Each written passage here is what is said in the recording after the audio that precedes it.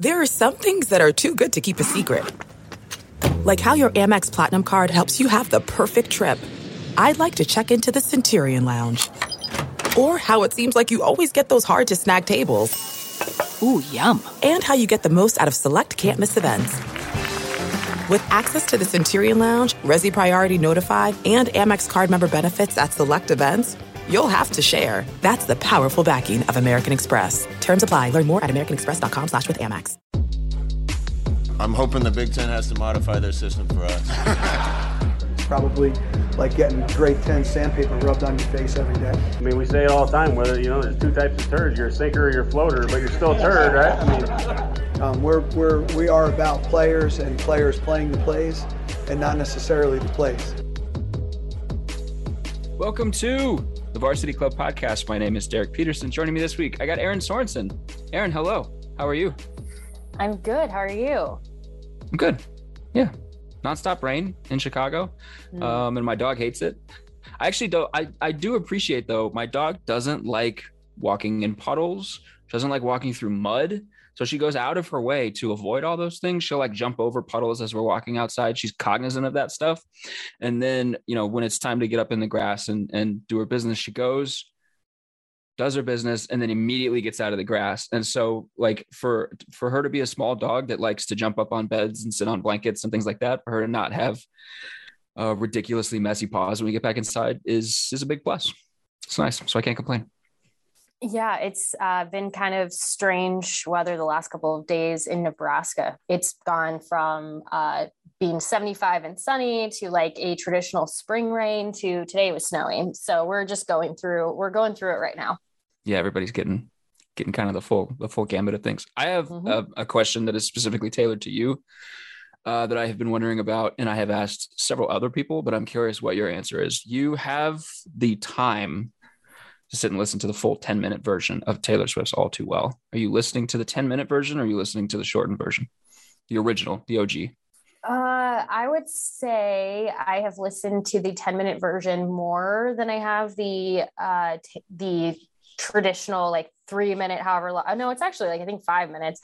It's still a lengthy song, but I think I've listened to the 10-minute version more now because I do like the original, and I use original in the sense that I like her version, Taylor's version. If she has a new version, I listen to those whole thing. But I don't know. I think the difference is with like the 10-minute version, and this is, hey, here's how I will tie this to football. You always think like if you could go back and do things differently, like if it's a play or anything else, how would you change something?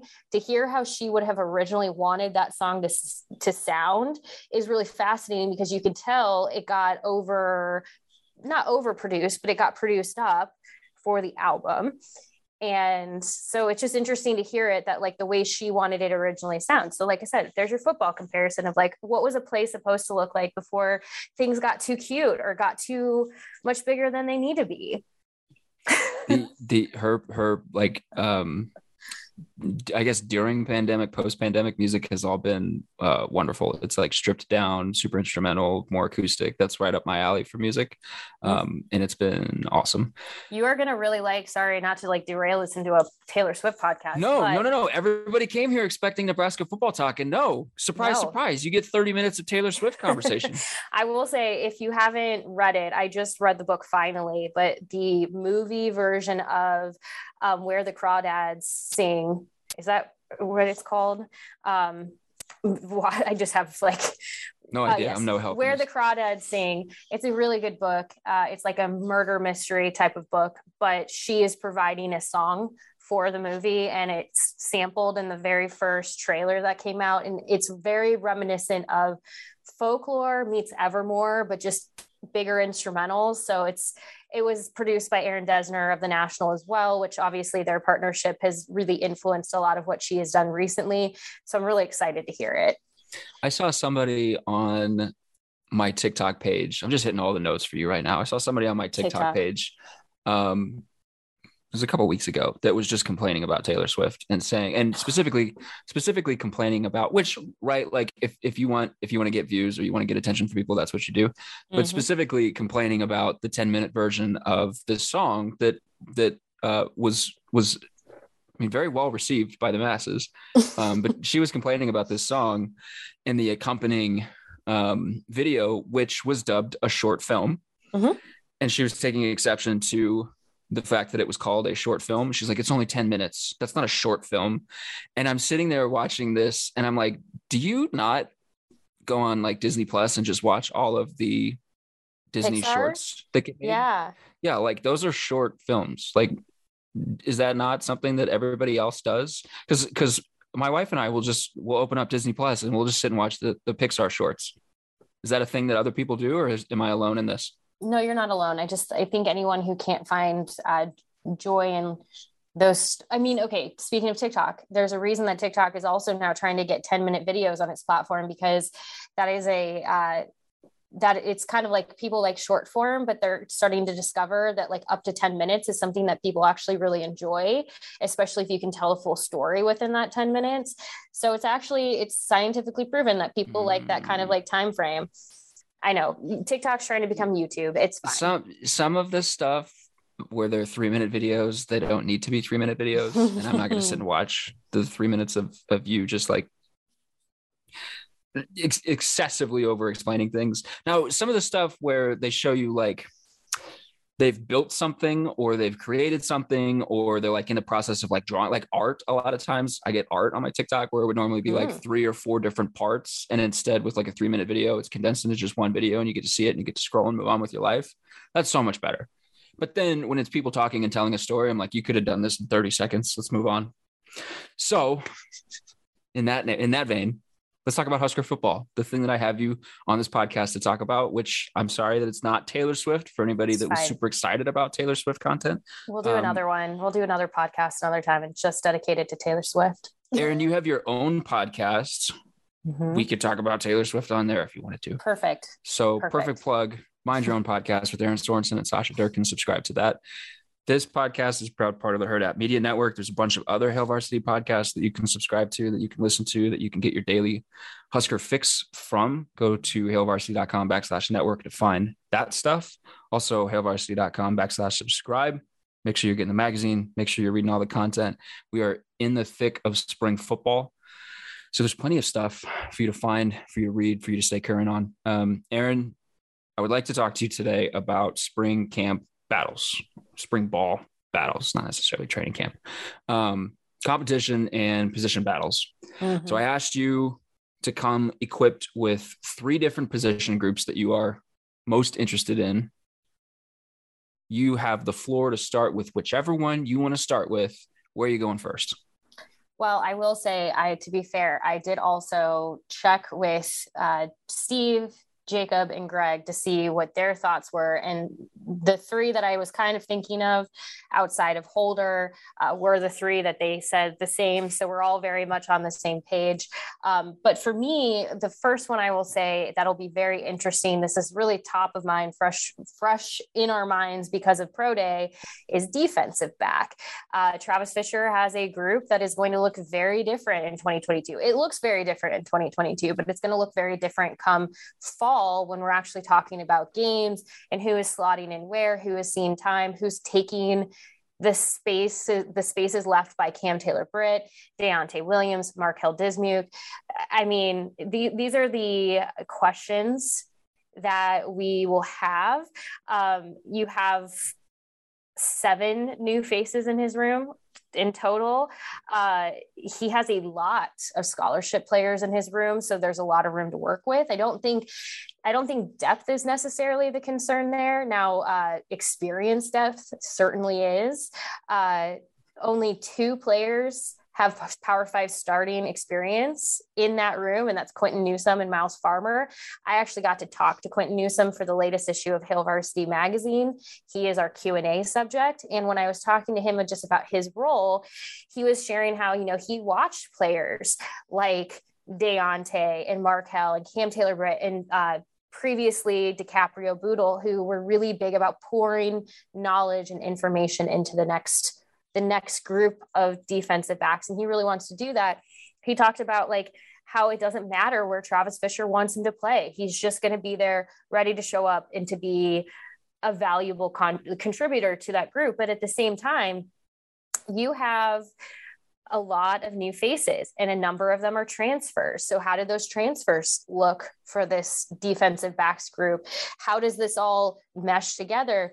When we've heard from Travis Fisher, he's talked a lot about this competition. So we knew the defense was going to look different in 2022, and there's going to be a lot of question marks. And the defensive back spot is one where, like, I don't think like I'm overly concerned about players stepping up. We just don't know what it's going to look like right now. Yeah. I mean, the most tenured defensive back that Nebraska has would be Quinton Newsome.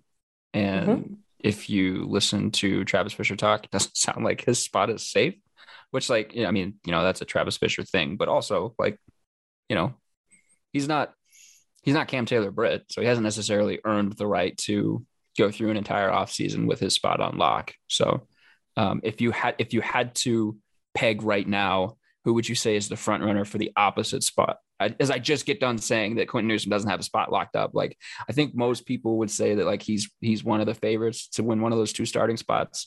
So who would you peg as the leader in the front house right now for the opposite spot? This is going to sound like a cop-out answer, but I want to be really fair with it. I honestly don't know. And it was really actually interesting.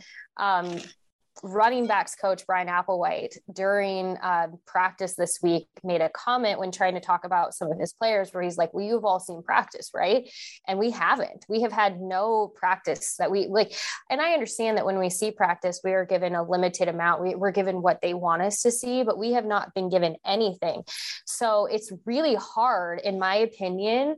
And this is just my transparency for everyone as a member of the media. Like, I often think people think that, like, we just are making up whatever we want to, like, we legitimately, when we're making, like, post-spring depth charts, which I know you have helped make so many of those over the years for Hail Varsity, some of that is relying on, like, the very limited amount of stuff that we're actually seeing on top of what we're being told. And right now, like, I could not probably slot this whole defensive backs spot. Like, I could probably not like you said, Quinton Newsome's not even safe.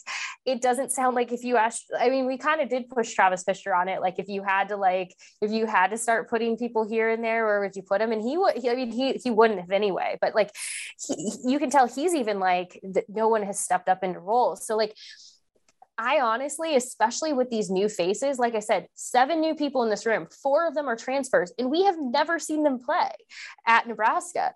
So I don't want that to sound like a cop-out to people, but if you hear kind of like uncertainty around, like, who's going to be playing here and who's going to be playing here, there's a reason for that. And we're even seeing it at other spots, like offensive line. We only know one spot, and that's Nori Noeli's spot. He's left guard. Everything else is basically like, could be anyone. And I mean, he even wouldn't even say, like, who he thought could, like, we asked him, like, who do you think's going to line up next to you? And he wouldn't say anyone because he doesn't know. And maybe he does have a better idea. But my point is like, you could make if somebody gave me a case for just about anyone and said, I could put this person here and this person here, I would take it. I would take it. I would believe him, because it just kind of feels like, draw a name out of a hat right now. That's how much information I feel like we have to make, in my opinion, educated guesses on. That's a good thing in spring, in the sense that if that's the way that the coaches are operating, there's a ton of snaps available for everyone. And it was also interesting. I think it was either Whipple or it was Mickey Joseph that I think, like, in one of those first spring practice availabilities, was like just oogling over the fact that Nebraska, it was Whipple, just like beside himself at how many more practice snaps that they get at Nebraska as opposed to what he was used to at Pitt. So, like, yeah, I mean, if you got, open competition across the board and you don't have a Cam Taylor-Britt at cornerback, like, that's going to help, Tommy Hill, Tyreek Johnson, all up and down the line for guys. Yeah. I mean, and I think that's actually what makes the whole piece with Quinton Newsome so interesting, because I just went and pulled up a quote of his where he talked about how he felt like he was even the young guy, quote unquote young guy, until this last year. So in 2021, but now he feels like he's one of the quote unquote old guys. So it's completely opposite. But, like, when you think about Quinton Newsome, when you look him up online, it's a little confusing because he's listed as a junior, but he's technically at a senior status. Like, he has been on this team long enough to, if COVID had not happened and the extra year had not been put in place, he would be considered a senior. So, I mean, it's not like he is young to this team and to this group, but he has just been playing behind players that some of them are about to go try to compete for spots on NFL teams that are 25, going to be 26 years old. So yeah, he does feel young next to that. He feels young there. But when you think about the fact that he's a junior that is going into his 4th year, he isn't quote unquote young, but it was an interesting thing to hear him say it like that, because that is the perspective that he has, is he has always been the young guy in the group. And now he's one of the older ones. That is really fascinating to me, because it's going to be interesting to see how he also leads and works through some of this, knowing that none of these spots in Travis Fisher's room are set. Like, no one is safe at this point. It is, it's truly remarkable to think about the way some of these, I mean, and we're seeing it with college basketball too, with some of these guys, and some of these teams that are advancing that are just super old. I think it's cool to see how old some teams are, but it certainly doesn't help in terms of draft stock. I meant to ask you, did you get to spend much time watching Cam Taylor-Britt's pro day workout? Yeah, he's quick. I have to give a shout out to Samori Torrey. His 40 was very good. He is somebody where I just have to get his name out there. He is somebody where I don't expect him to be drafted, but he's going to get picked up as an undrafted free agent and be a great pickup by a team. They're going to be very happy with him. Just he's incredibly athletic. But Cam Taylor-Britt had a really good day too. And the one thing I took from him is he's just like really open to whatever is available to him. Where do you want him to play? He'll be there. Do you want him here? Great. Do you want him catching balls? He'll do it. Like, he pretty much is like, he'll even play quarterback if you like absolutely needed him to. But he had a really good day. Now that's on top of what he did at the combine. And there are some areas where I know, like with his 40, like he could always, in his opinion, run it faster, be quicker, be this or that. But he felt like he really showed what he's able to do. And he had a really good, just general perspective about it at the end. So, yeah, it's going to be fun to see where he gets taken. He's one where I do think he'll get drafted at some point. We'll hear his name called. The 2 guys that probably have the easiest life on the recruiting show right now, one of them is obvious, is Travis Fisher. Like, he can just walk around and tell dudes. Like, Cam Taylor-Britt hadn't played corner when he got to me, and now he's potentially pushing like day 2 NFL draft guy. Mm-hmm. And then, you know what, maybe the offensive line coach, because it sounds like Cam Jurgens also had a good workout. And surprise, surprise, like, anybody that watched Cam Jurgens play center, they knew that, some of the athleticism stuff, some of the physical testing, he was going to kill it. This is away from the topic that I wanted to talk about with you, but of the 2 Cams, who goes first in the draft? Ooh, good question. I actually wouldn't be surprised if it's not Jurgens, honestly.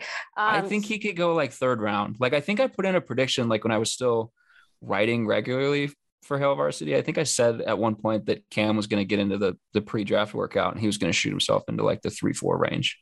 Who did he have the same vertical as? Now, I think the thing when you look at him as what position he plays now is, it's a little like people get taken aback when they realize like how quickly he ran the 40 and how well he can jump. But he's a converted tight end. So at the end of the day, how quickly we forget he was a 4-star tight end coming out of high school. Right. And those things are like trained. He knows these things. And it's interesting listening to some of these players. And this kind of does go back to like Cam Taylor-Britt and stuff, where they spend months, all they're doing is training on 40s and agility drills and just different. It's not football. It's just like basically training to be like, show what you can do, and you'll never do this again in quite this way. But for Cam Jurgens, he's had experience with some of these things just in his time as a tight end. And, he has had to run very specific routes before that, like these things it's clearly for him, like riding a bicycle, because he had no problem putting that to work. And I mean, he looked he looks like he's put on some good weight. And I think that was the one thing is so many of these players look like they have put on either good weight or they've lost weight that they needed to. Damian Daniels said his weight today is the lowest it's been since he was a sophomore in high school. So he is like in the best shape of his life. He still looked very like, strong. He just looked more slimmed down, more it's so hard to like say just from looking at him, but like that was the thing that I saw about so many of them. And so all of that to say, Cam Jurgens is somebody where like, if we hear his name early in the draft, I am not going to be shocked because I think he has made a case to people that he is, let me put it this way. He was doing some drills where he was, they're doing like the pushback drills. And he did one of them where he was going up against an offensive lineman that was there for pro day from Kearney. And however he got a hold on this guy and pushed him back, the gallery of people listening all kind of in like unison went, oh. So that's the thing. He just like garners attention in that way where people are like, oh, and you could tell the scouts that were there to watch him because the second he was done, they took off. Yeah. I mean, it's one of those things. I think it was the 247 guys that were talking about this on their most recent podcast. Like, it's hard for offensive linemen on losing teams to get NFL buzz until we get to this process. And then people realize like, oh, okay, this dude's actually pretty good, which has been the case for Nebraska players for years and years and years. So many offensive linemen, so many. Back to, just players in general. Yeah, just true. Everyone but in general. But also offensive linemen. Yes. Yeah. I mean, Nick Gates is a starting center for the New York Giants when healthy. Synergy, because I was literally just thinking of Nick Gates, so synergy. Yeah. Okay, back to spring competition. Is offensive line or a specific offensive line spot on your list of 3 that you brought? I didn't bring offensive line because when you said no quarterback talk, I thought, you know what, we've talked a lot, at least I feel like there's been a lot of talk about offensive line and the fact that there's a lot of uncertainty, especially at center, who's going to be taking that center spot. Like I said, the only one we know right now is Nori Noeli confirmed he is at left guard. That is what we know. Everything else is, Brock Bando even said like they're moving around. People are trying different spots. The interesting thing about that is similar to quarterback is if you are a running back or a wide receiver, which are the 2 other ones I did pick, you show up every day and you don't know who your quarterback throwing to you is. You don't know who the center is. You don't know who's blocking for you. You don't know necessarily how that group is going to like look in front of you, which is making it really interesting in this competition for both wide receivers and running backs, because you want them also building rapport, right? You want them building rapport with their quarterback. You want them building rapport with their offensive line as well. And right now there's so much shifting, so much movement that they're having to show up and be flexible every day, which is it'll just be interesting to see how that pans out. Now, we obviously have a pretty good idea that Casey Thompson is like the front runner at quarterback. That's not a surprise to anyone. Even Yant, when asked about like how he's doing, talked about his leadership skills. Clearly he's kind of winning that battle, at least right now. But at the same time, you have these players saying, well, I showed up today and Thompson was throwing to me yesterday, but now it's Logan. But now it's, whomever.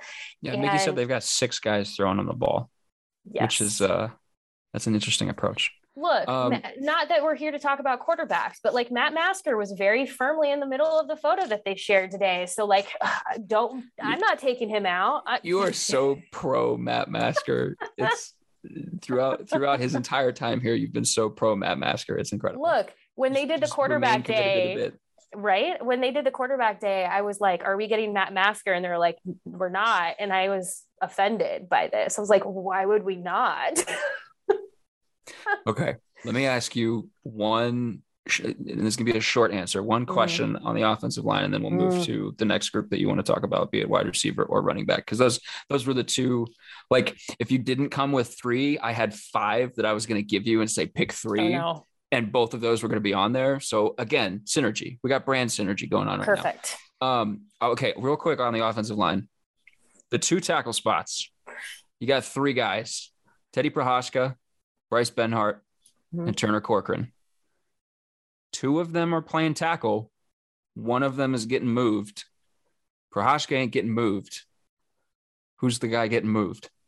Well, maybe you think it is Prochazka. Okay, so you're saying between Prochazka, Benhart, and Corcoran. Okay, so if we keep that, gosh, this is a really good question. I'm sitting here now, like Corcoran gotten some center buzz. Yeah, I'm trying to think he'd be a big guy to play center, but not, an uncommonly big guy to play center. Yeah, I think, and it's interesting that you brought that up because we were recently talking as a group about some different spots, particularly at center in comparison to other Big Ten teams. And I looked it up and was talking about how Nebraska's offensive line in certain spots is like almost a little bit off, where it's not that the players themselves aren't the right size. They're just almost not the right size for the spot that they were pegged at, where they were either like 4 inches too tall or 4 inches too short, but then like this many pounds too heavy or this many pounds too light. And it was just really interesting to see like the average sized player at different spots in the Big Ten and how Nebraska's were just a little off from it. And I know to some people, they're like, well, if a player is good, it shouldn't matter. But the difference is like, those things do matter. If someone is a little bit too tall for that center spot, you might think like, why does it matter if they're good at it? But when they're matching up in a certain way, it can have an effect. So all of that to say, I'm trying to think who yeah, I mean, 6'6" center with Corcoran, that would be very tall. But I feel like it's going to be Corcoran that gets moved. Yeah. I feel like he's probably the one. There's an offensive line configuration that I could see where they've got Prochazka, Benhart, Corcoran, and why am I blanking on his name? Henry Lutovsky. I cannot believe I just blanked on his name. I love him. Henry, I love him. He's huge, massive, and I just blanked on his name. I feel bad. He's like he's like my he is my Blaise Gunnerson on the offensive side of the ball. Okay. Love me some Blaise Gunnerson. I'm all in on the Lutovsky hype train. There's a configuration where they've got all 4 of those guys on the field at one time. And I don't know if one of them, if maybe like Turner's playing center there, because then you got to put Nuri on the field.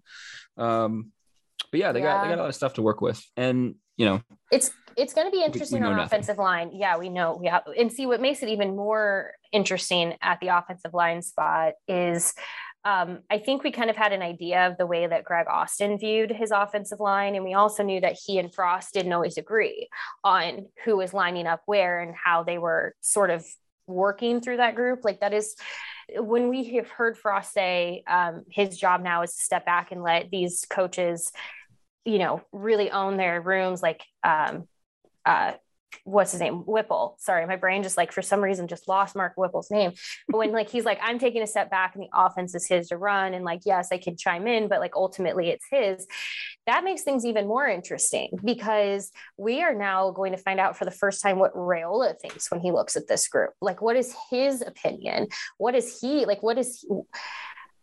I just think like, what is his perspective on the center spot? Is there somebody that we're not even like thinking of? Like when I look at that group, is there anyone that like, he's like, why haven't we tried this person here? And those are all going to be interesting because in my opinion, that's a fresh set of eyes. And it sounds like he has a little bit more control essentially over than who ultimately ends up where. So knowing, like I said, I kind of think that Greg Austin had his perspective. And so it'll be interesting to now see what that looks like for Raiola.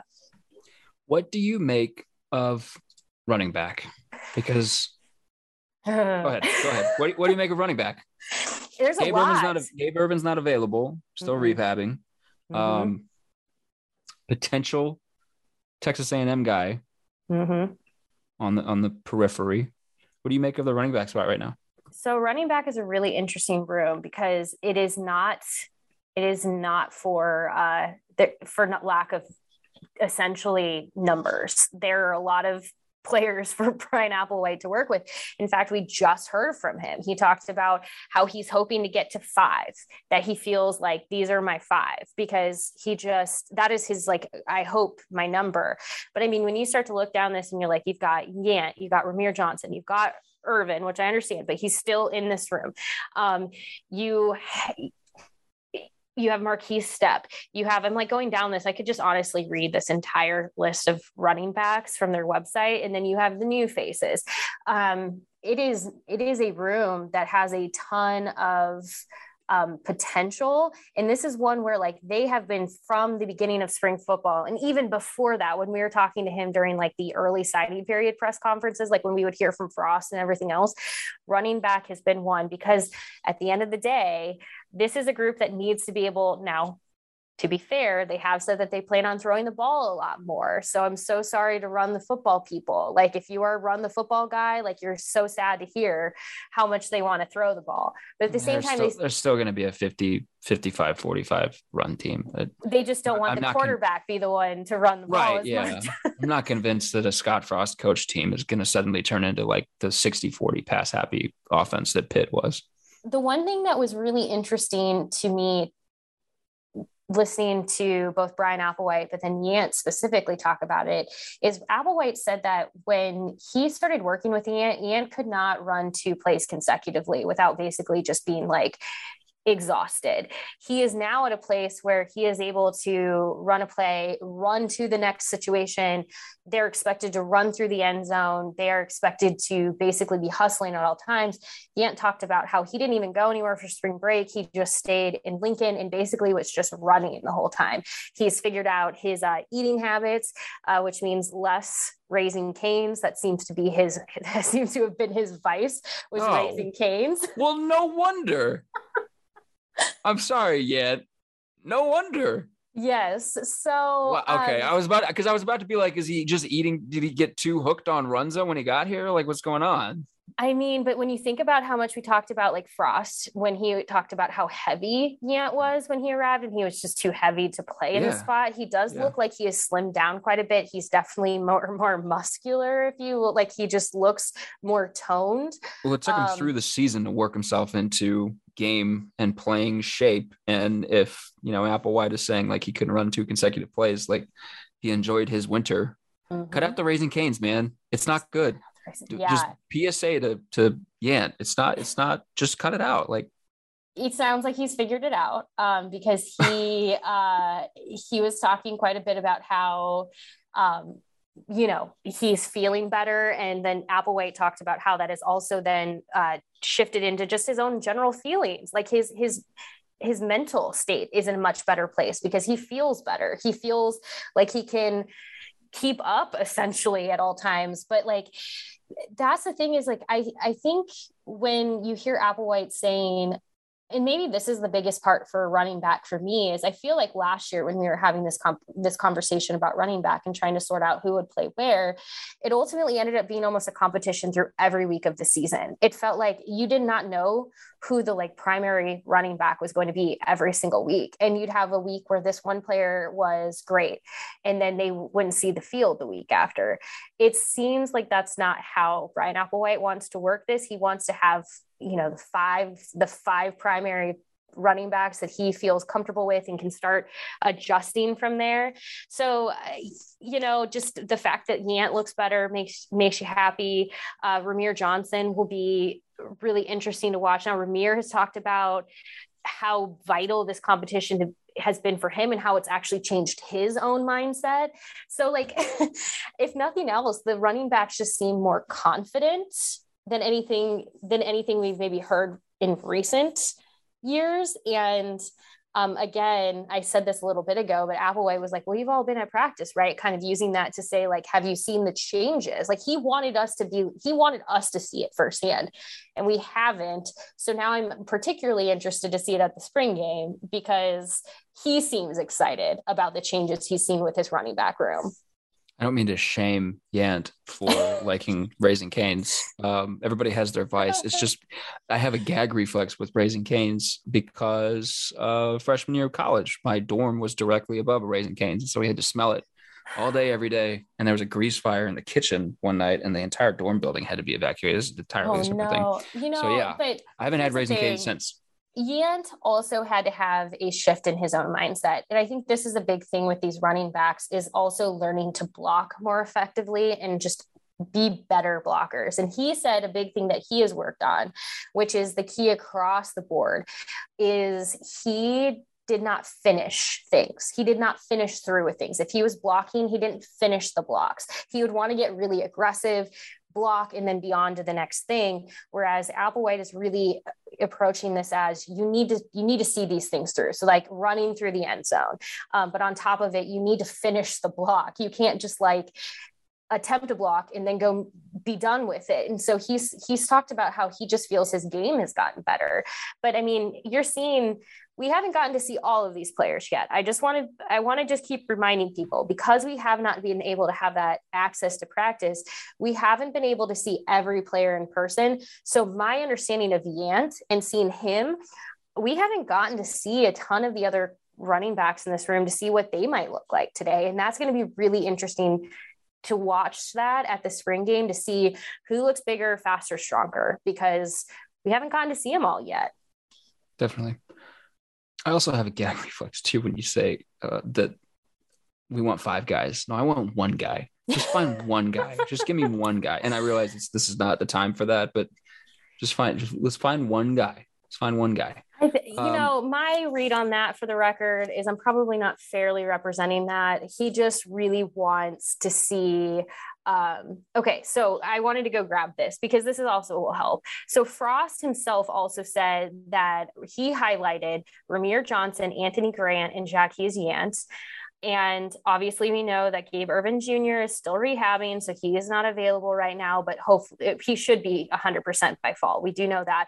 But then Frost also mentioned a couple of true freshmen, which is AJ Allen and Emmett Johnson.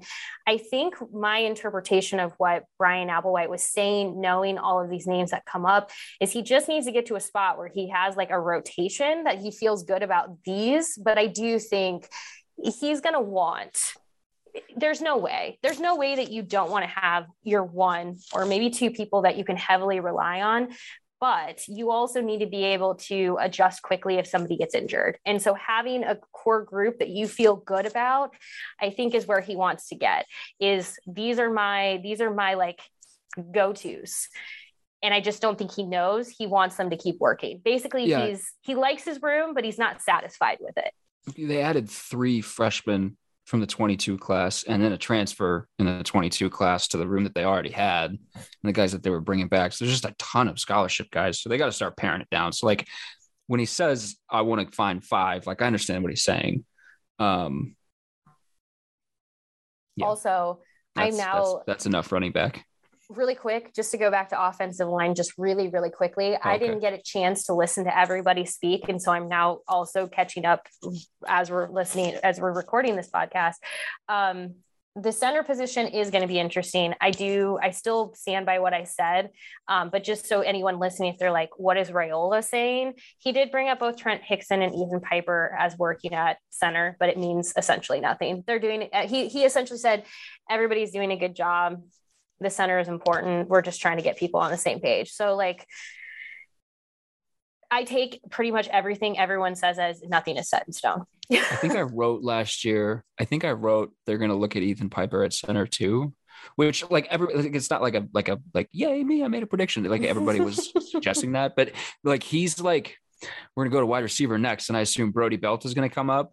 He's like the Brody Belt on the offensive line. Ethan Piper is the drug that Nebraska can't quit right now. He is a little bit more properly sized for center, at least height wise. So there, at some point, are you saying that as opposed to Brody Belt as a wide receiver? Are you calling Brody Belt short, or are you comparing him to Cam Jurgens? No, I'm comparing him to not Bryce Benhart. To Turner Corcoran. Okay. Yeah. Bryce Benhart. Could you imagine him as a center at 6'9"? My God, all you'd have to do is just stand there with your arms up. And as long as the quarterback could get it over you, it'd basically be like a tight end just blocking for you. Could Logan see over Bryce Benhart? Oh, no. No, probably not. No. Most of them would not be able to. Heinrich might. I don't know what size Casey Thompson is. What is his height? He's 6'1". Chiba is taller. Oh well. Wide receiver. That was your last one. Wide receiver. What interests you about the competition at wide receiver? The fact that like they need to be good. Like that sounds like so just stark, but it's just the reality of this. Like we do know, I agree with you. You're still going to see them running the football. That's just a part of a Scott Frost offense, and specifically a part of the offense of the Big Ten. The reality is the Big Ten is a bulldoze league. Like you got to be able to run the ball, but we also know that they want to be able to throw it. We have now heard that exact same sentiment from the quarterbacks. We have heard it from Whipple. We have heard it from Frost. I do think it was Casey Thompson who was the most straightforward about like, we're going to be throwing the football. And I remember just being like, oh my gosh, people are going to like, oh no, it was Logan. It was Logan comparing it to the past where he was talking about what he experienced previously and was like, there's more throwing of the football. I was like, I don't like it. I don't like it. I don't like it, Aaron. First you came for my fullback and I said nothing. Now you're coming for my run game. I will stand up. Don't come for my run game. Oh, I already took my fullback. Don't come for my run game. Oh my gosh. I will say, unfortunately, we are now aware that Xavier Betts is no longer a part of the team. We were not given any specifics as to why. Frost just said he is not currently a member of the team. That when asked like if he could return, said it did not matter. He's just not a part of the team. So if that means he could come back or not, it's whatever. But we did get to hear from Omar Manning. What was really interesting about hearing from Omar Manning this week in particular is like, I feel like we had a lot of like, what's going on with Omar. And he was one of the first people out there to speak this week when they made the wide receivers available. So he's clearly kind of stepping up, in my opinion, into a little bit of that leadership role. He clearly wants to be one of the people out there, their face, their name, showing up. What does that mean on the field? Who knows? We'll see. But this is another situation similar to running back where there are a lot of receivers. What does that end up looking like? Who ends up seeing time?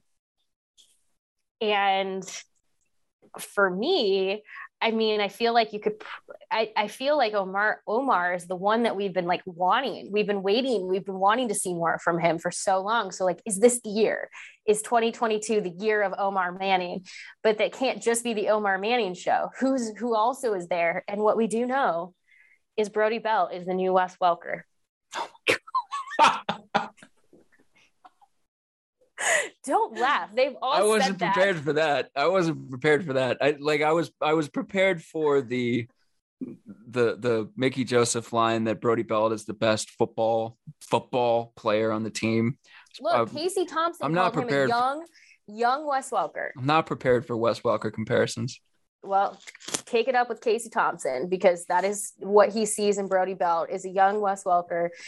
But can I move Casey Thompson down in my depth chart? Go for rankings? Go for it. It's no disrespect to Brody Belt, who come back on up, Matt Masker. They obviously they obviously love Brody Belt. He's been part of their stuff, their plan, their course of attack since Frost got here. Can we not compare a guy to an NFL Hall of Famer? Can we not? Is because actually like no. Can we not? Can we not? No. Can we not? We compared Cam Jurgens to Dave Remington and look what that got what us. Happened. Well, now he's going to go be the Dave Remington of the NFL. Like it's fine. Talk about Brody Belt. No, I mean, Brody Belt clearly does have a lot of attention this spring. It's actually been one of those things where, I mean, I was just talking about him yesterday and I've said, I always make the joke to him and he doesn't find it funny. And because he doesn't find it funny, I'll always make the joke to him about how he's the second best person to come out of Millard West behind me. He never laughs. And so therefore I will just keep saying it to him until he cares. But Mickey Joseph is the one that said, he just said, Brody's a football player. And said Brody's probably the best football player on this team. When you're talking about being a football player, he's got a high football IQ. He can play Z, he can play R, he can play running back. He can do all all of the things. He can play special teams. He brings a lot to the table. We're excited to have Brody on the team. I think the sky is the limit for him. But then Mickey Joseph also talked about Nebraska's 2021 class, like the class of 2021 receivers, which is Grimes, Neville, and Hardy, needing them to continue to improve. But here's the thing I've taken from Mickey Joseph in all of these comments. He was very complimentary of Brody Belt, but beyond that, he basically thinks his whole room needs to get better. He like does not mince his words when it comes to like, that was my takeaway when we listened to him most recently, is like, he's very just straightforward. He's very direct. He doesn't sugarcoat stuff. Like, he got asked, how's the route running? And he's like, it needs to be better. And I was like, and this was just after calling Brody Belt the best football player on the team. So right? so I give the Brody Belt love guff, but like, if Mickey Joseph, who has coached Jamar Jefferson and Justin Jefferson and Jamar Chase, I'm dumb. Justin Jefferson and Jamar Chase, the guy that has coached those two players, if he's calling Brody Belt the best football player on his team currently, like, I'm inclined to believe him and inclined to think that'll lead to good things. I mean, here's the way that Mickey Joseph works in his room is, it was Alante who brought up, during winter conditioning, they were tasked with, each of them had to catch the ball 5,000 times. They each had to individually catch a ball 5,000 times. And that was something that Mickey Joseph brought from LSU, where over summer conditioning, he had his players catch 10,000 balls. And so he thought with the smaller time frame, he'd condense it to just 5,000. Every single one of them hit it. Many went well beyond that. But this is just who he is as a communicator. But I asked him about that, like, because Alante wasn't clear, like, whose idea that was. So I asked Mickey, and his response was basically like, they wouldn't come up with that if they, like, there's no way they would have come up with that. His response was perfect. And I was just about to ask you, was that your question? It sounded like you on the video, but like, they don't, you guys don't have mics when you're out there. So when you're just listening to the video, you can kind of tell. I was curious if that was you. Good job. Well done. Capital J journalism. I really wanted to know who, like, because like I said, like Alante was kind of unclear about like where it came from. He walked through what it was, but I'm like, was this something that like they decided? Like, was it a group thing? I was also unclear from what Alante said, if this was a group collective had to catch 5,000 balls or if it was each individual person. So having Mickey explain what his plan was at LSU and why he did it was actually really interesting. It makes me wonder if we won't see a new task this summer that isn't 5 or 10,000 balls, but is something different, because it seems like he likes to task his players with something where it's like, it's as much as like, one, this is helpful to you, but it's him essentially seeing who wants to put in the work, who's going to spend the time doing the thing that I've asked of them, who is going to show up, come to the practice field when they don't have to, grab that machine out and just like go and like catch balls on their own. He wants to know who those people are, because when we're talking about a competitive group and who you're going to put where, who is going to slot in at all of these different spots, who is going to build the rapport with Casey Thompson or Logan Smothers or Chubba Purdy or Heinrich Harbert, whomever, Nat Masker. It's really, really important that he knows how they work. And these are ways that he builds that in, is he gives them these projects, and essentially like it is on them to complete and to own it. And he's getting knowledge about them and the process of it. So it's actually very interesting. I think Mickey Joseph's room is going to be one of the most fascinating to watch the competition play out, because I think as much of that competition is going to happen out of spring football and out of fall camp, it's going to be what happens between those two dates. And he's going to task them with something to basically see, who does this mean the most to? So if we think like January 1 to March 1, so they started early, spring ball started early in March. If we just think like January to March, it's 2 months. I wonder how much work you would have to put in to catch 5,000 balls, like how many hours on the jugs machine that you would need to hit 5,000. I kind of, as you're talking, I was thinking, I was like, I want to go like hit up Northwestern and just be like, hey, can I borrow your jugs machine?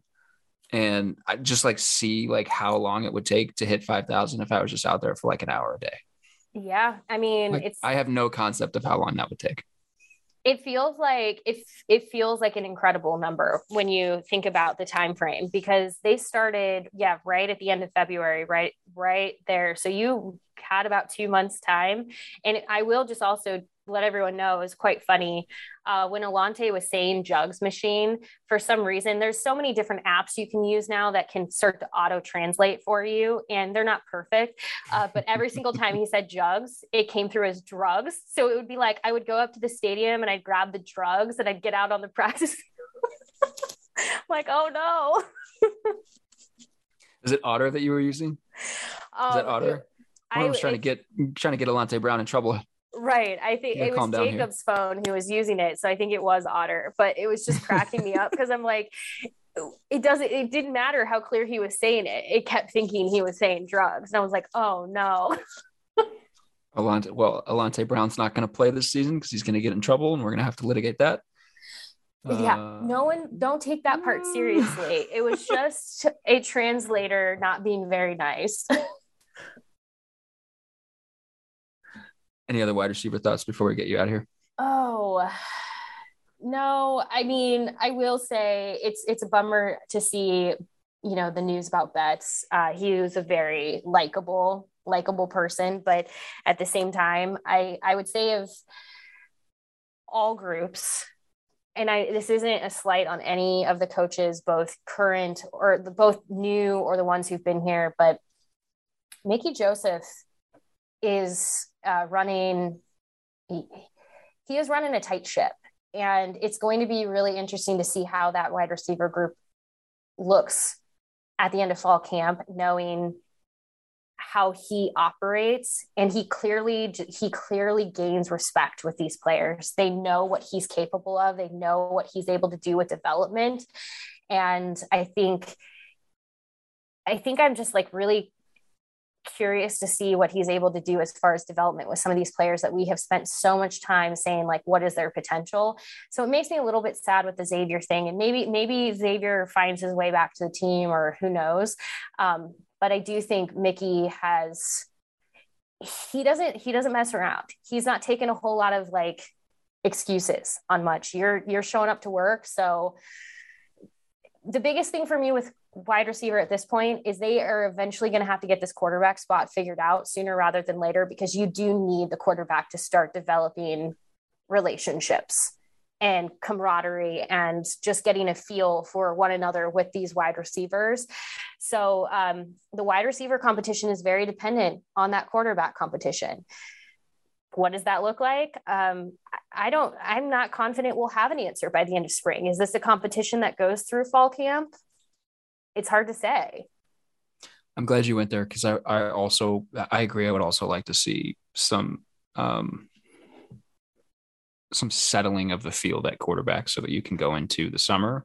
Like everybody has the expectation it's going to be Casey Thompson. If Casey Thompson is clearing away the best option that you have right now, then that's the guy that you need to roll with in the summertime so that those wide receivers can start just developing some chemistry. Yeah. I mean, it's amazing how like those little details go a long way, but you often would hear the joke, especially like with Adrian Martinez and like who he would often target, but there's a reason for that. Brody Belt, whoever it is going to be a Brody Belt super fan too. But no, it's just like you want that rapport to be built. You obviously want them to be able to build that rapport with more than just one player, so that way they can, take full advantage of the field in front of them. But it becomes harder the longer you wait. So I know it might be difficult. And I know for so many of these quarterbacks, they're probably wanting time, but at the same time, I wouldn't even be shocked if we don't see, could somebody still transfer? It's possible. I'm not like breaking any news. I don't know of anybody who's planning on that, but it's not completely out of the realm of possibilities. So then it just becomes a question of who is the best. Could that position like reasonably still be going, that competition still be going by fall? I guess. I just personally don't think it's in the most wise decision. I think getting somebody squared away sooner just allows the entire team to start settling, because otherwise it's just going to be a lot of who's throwing to me today, how do I create a relationship? Because at the same time, that quarterback needs to determine who needs to know who that center is so that they can create a relationship. We saw that firsthand when Adrian struggled, when he didn't have a relationship with Cam yet, not like off the field, but just like that working relationship. You got to get them used to those things. And I'm not saying anything that coaches don't know. Like, they all know this. I just hope that they can hopefully get it squared away sooner rather than later. Agreed. I have wondered about if, as we get used to the transfer portal era, because one of like the knee-jerk reactions to roster management at the quarterback spot whenever the transfer portal exploded was, oh, well, we're going to take our competitions right up to the start of the season so that guys can't leave us. But then guys were still leaving at the start of the season. So I wonder if, there isn't value in settling things in spring ball so that guys know where that they stand, and guys that feel like they want to jump into the transfer portal can do so in the spring, which would then give a coaching staff an extended runway to try to figure out a depth plan for their starter behind them. I don't know. I wonder if that isn't maybe it something also that continues to kind of grow. Yeah. And I hope so, because I think, who knows if this is what he truly meant at the end of the day. But when we heard Logan Smothers talk about how he wants to be at Nebraska, he came to Nebraska from Alabama for a reason. He wants to be at Nebraska. If you end up saying by the end of spring ball that Casey Thompson is your starter and Logan Smothers sticks around, then you're feeling pretty good about your backup option, because not only is this person still going to compete against the person that you have as your starter, but they obviously want to be there. And I think that's the one thing that the portal, and kind of like at some point just allowing the portal to exist and be the portal, is it will also start to settle out the players that truly just want to be on your team, even if maybe they're playing backup, even if maybe they're playing to continue to compete. And I know that's hard because coaches don't like the uncertainty of things, and they probably don't want to have to go into summer with somebody leaving. But honestly, it's not always a bad thing. It sometimes just settles things and makes sure you have the people who truly want to be there. And so that's not to say that Logan couldn't still transfer, but he was so adamant that he wants to be at Nebraska. So if he isn't named the starter, does he leave? It doesn't sound like he wants to. So you start to be able to, exactly what you said, you start to be able to like make your order of things, and you start to have a good, clear understanding. Does that mean that Matt Masker transfers? I guess, but I doubt it. He's a special teams legend. Speaking of special teams, like all we've heard about is like him just like taking off running down the field on special teams. So I tell you specifically in the instructions, no quarterback talk. And we're going to end with quarterback talk, and not just quarterback talk, but Matt Masker. Well done. Well done. Aaron, you got to get out of here. Thank you for coming on the podcast. I really appreciate you giving some extended time and talking through spring battles.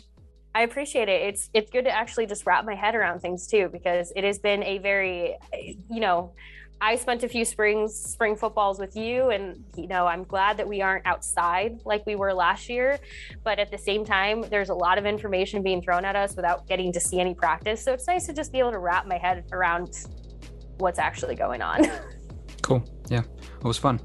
We'll be back next week with another one. In the meantime, keep reading HailVarsity.com. Keep listening to this show. Keep listening to Aaron's show. All the Hail Varsity shows. Shouts to Cam for producing this episode every week, and to you guys for listening. We'll be back next week. Thanks, guys.